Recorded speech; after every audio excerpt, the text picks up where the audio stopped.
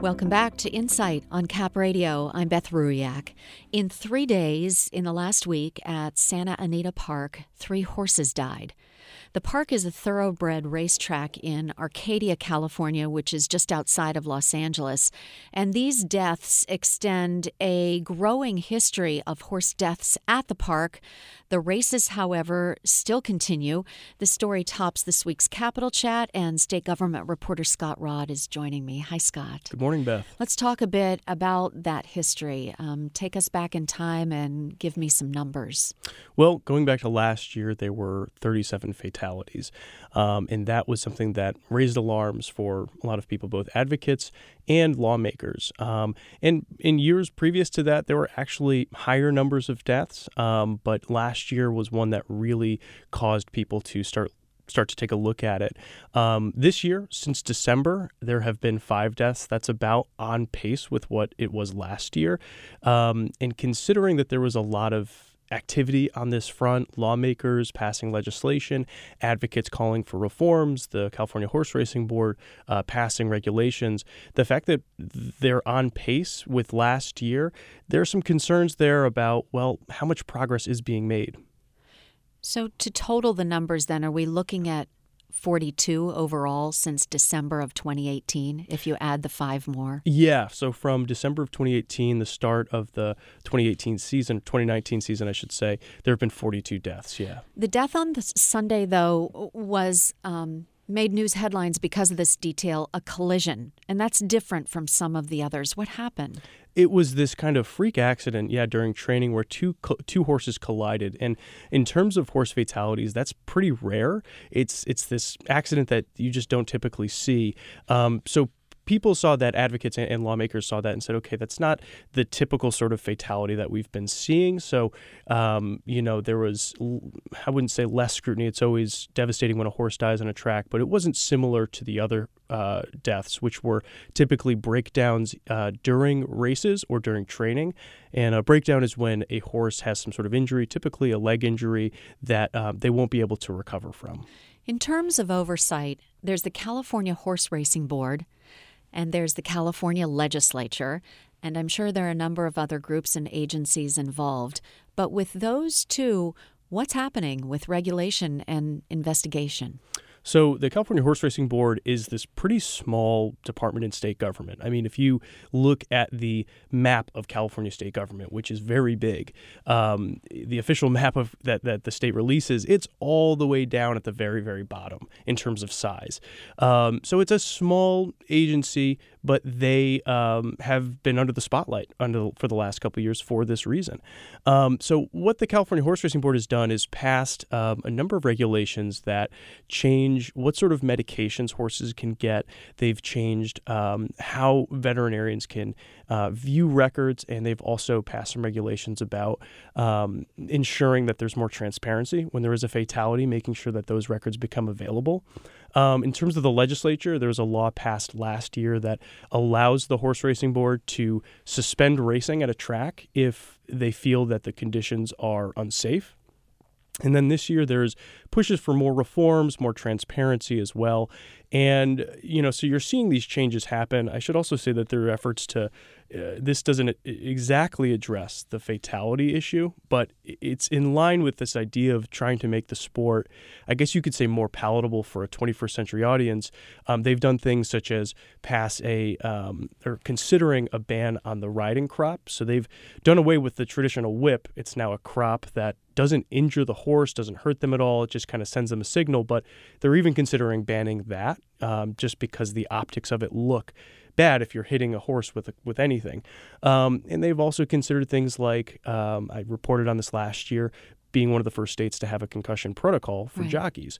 And so those don't directly address this horse fatality issue, but there seems to be this growing effort to try to make the sport, I guess you could say, more humane or more palatable for a 21st century audience.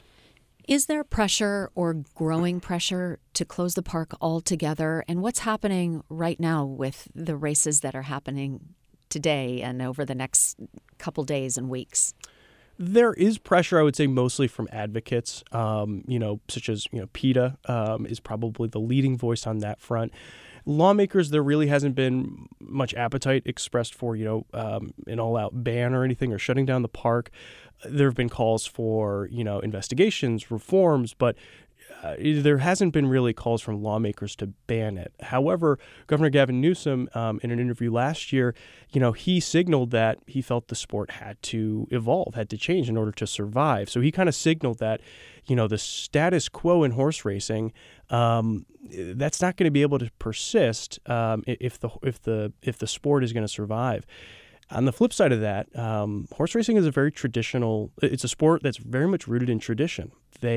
People who follow horse racing, who work in horse racing, they value sort of the tradition that horse racing comes from. So for a lot of them, swallowing some of these changes, some are easier than others, but they're a bit more averse to seeing some of these changes in the sport. As you said, you've been working on some of these stories, but the numbers have changed and the investigations into why some of these deaths occurred is ongoing. But in comparison to tracks across the country, do you know where Santa Anita Park is? And it's kind of strange to say X number of deaths is typical or on some sort of standard, and I'd just like more context. I don't have a sort of a national perspective on it. I can say that it is, in horse racing, horses, during races, unfortunately will die. I mean, typically it's not very often. It's actually quite infrequent. So, and people in horse racing will say, this is an unfortunate reality of the sport, but these horses are very well taken care of, probably as, well taken care of as horses as you can find. And so in terms of the numbers, it's hard to say, but it's certainly clear that the dozens of fatalities that have happened at Santa Anita Park over the course of the last year or so, that's raised alarms. That's certainly higher than both, I would say, what is typical and also what the public and lawmakers are willing to accept. You're listening to Scott Rodd in this week's Capital Chat. The reporting on the situation at Santa Anita Park will continue, and you can find some of the past reporting at capradio.org. Since you're here, let's cover a few more topics, Scott. Uber is piloting a new pricing program. Would you explain? Sure. So it's being piloted at 3 airport locations in California: Sacramento, Palm Springs, and Santa Barbara. And it allows drivers to increase their fares on their own. So they can raise it in 10% increments above the standard base rate that Uber sets. And they can raise it to 5 times the base rate. That's quite high. From drivers that I spoke to, it sounds like that wouldn't be used, that high of a rate wouldn't be used unless it's extraordinary circumstances. But they're allowing these drivers to have more control and more flexibility in terms of how they decide to operate. So if you get on the app and you're going to book your Uber ride, you do see the fare. You don't know it in comparison to other drivers. You just know what that fare is. Is the ability to move fares around in context with the volume of cars or an event, a particular time? Are there any other criteria? Sure. So if a driver decides to raise their rate above that sort of standard base rate, the app will connect a rider with the lowest available price. So if everyone decides, we're going to raise our rates a little bit, but there's that one driver who sticks with the base rate, that one rider will be connected with the person with the base rate. And so the idea is that you can raise your rates a little bit, especially if you feel like there's really high demand. A driver might end up waiting a little bit longer to get that connection. But as far as the rider's concerned, they're really none the wiser in terms of their interface. They're when they look at the app, they don't see anything different. They're not clued into if, this is a slightly higher fare. They might notice it if it's significantly higher. They might say, oh, wow, I'm used to a $10 fare, not a $15 fare. Mm-hmm. But the difference won't be very significant. And I was able to get out to Sacramento International yesterday. There's this little parking lot where all the Uber and Lyft drivers wait. And I spoke to a couple of drivers. This is a very new feature, so I was able to track down a couple of people who have tried it. One who I spoke to, Adnan Badawi, he said that he thinks it's a good idea. He's been giving it a shot, and he thinks that it's going to be a good option for drivers to have. If you go 10 miles, you paying was $9, you're paying now $10, 10.50 cents, $1.50. It's not that much difference, my friend, but it make difference to us as a driver. I mean, I'm paying for more gas, more maintenance, more work on a car. It's a brand new car. I wanted to make the rider happy and more safe. So there you're hearing him say, it's a small increase for for a lot of riders. And yet, if you are doing a 10-hour shift, which you can do, and how many of those 10-mile rides you have, it's sort of that little, what they call the latte factor. Every $1.50 adds up by the end of the day. Exactly. So for riders, it's going to be small. But yes, for drivers, it can really add up. And at the end of the day, they might notice a difference. However, I also spoke to a woman named Kim Beaver who said that her and her daughter, who also drives for Uber, they gave this a shot and they weren't really big fans of it. So we set it at 1.5 for an hour, got no ride. And then she's like, well, Mom, why don't you just go on to 1.0 and I bet you get a ride. The minute I hit 1.0, boom, I got my ride. So I think it's just going to be chaos and frustrating for people. You'll be waiting an hour to 2 hours to God knows how long. All right, that seems to indicate that you're definitely seeing the price difference there, whether you know the route or not. I know, for example, the app will show you a decrease in fare if you do a shared ride with one other person or 4 other people. So I haven't looked at the Uber app since this pricing has changed, but I think having the consumer know what's going on allows them to be very discerning in which ride they pick. Yeah, I think that's fair. And I think that's also, as she said it to, essentially 50% higher than what the standard rate is. And if there was a lot of other drivers out on the road and they were sticking with the base rate, then the app is going to be unlikely to connect a driver with a rider. So, again, it may be that it works best for smaller increments, small jumps, not maybe, going 50% higher than what the base rate is. But I think Uber is willing to test this out. And, they see these 3 airport groups of drivers as essentially guinea pigs. They're saying, let's see where this goes. Another interesting thing that's going to happen in the coming days is that Uber is going to allow drivers to lower the rate below the base rate. So they can not only raise it, but they can lower it. And I think some people are wondering, okay, is this going to be a race to the bottom where suddenly people are setting it, half the rate, a third of the rate just to get rides? So it's unclear what's going to happen. And I think everyone's interested to see. As soon as you started this story, I was thinking, we're going to get into a bidding battle here in which ride you pick. And suddenly we're like online auctioning a bit. All right, I want to shift to one more topic, something that many news organizations, many government and political groups are watching for. Interested citizens are paying attention. That is the State of the State message. And so far, what we know from Governor Newsom and his staff is... We're not sure. We're still waiting on a confirmation. The governor's office hasn't said anything publicly on it.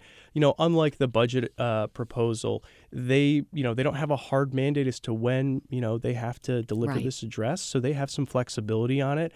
I think that they're trying to find this window where where can the governor sort of break through these back-to-back jammed news cycles, especially with impeachment hearings, and have an opportunity to address California. And I think this is a pretty significant state of the state. I mean, they're all significant, but here we're coming after the first year of Newsom's term. He had set out some pretty ambitious goals at the beginning, and he was able to achieve some of them, wasn't able to achieve others. So I think this is an opportunity for him, sort of, I guess you could say, maybe at the end of the honeymoon phase with lawmakers and the press, where he has to make the case as to highlight the things he's done.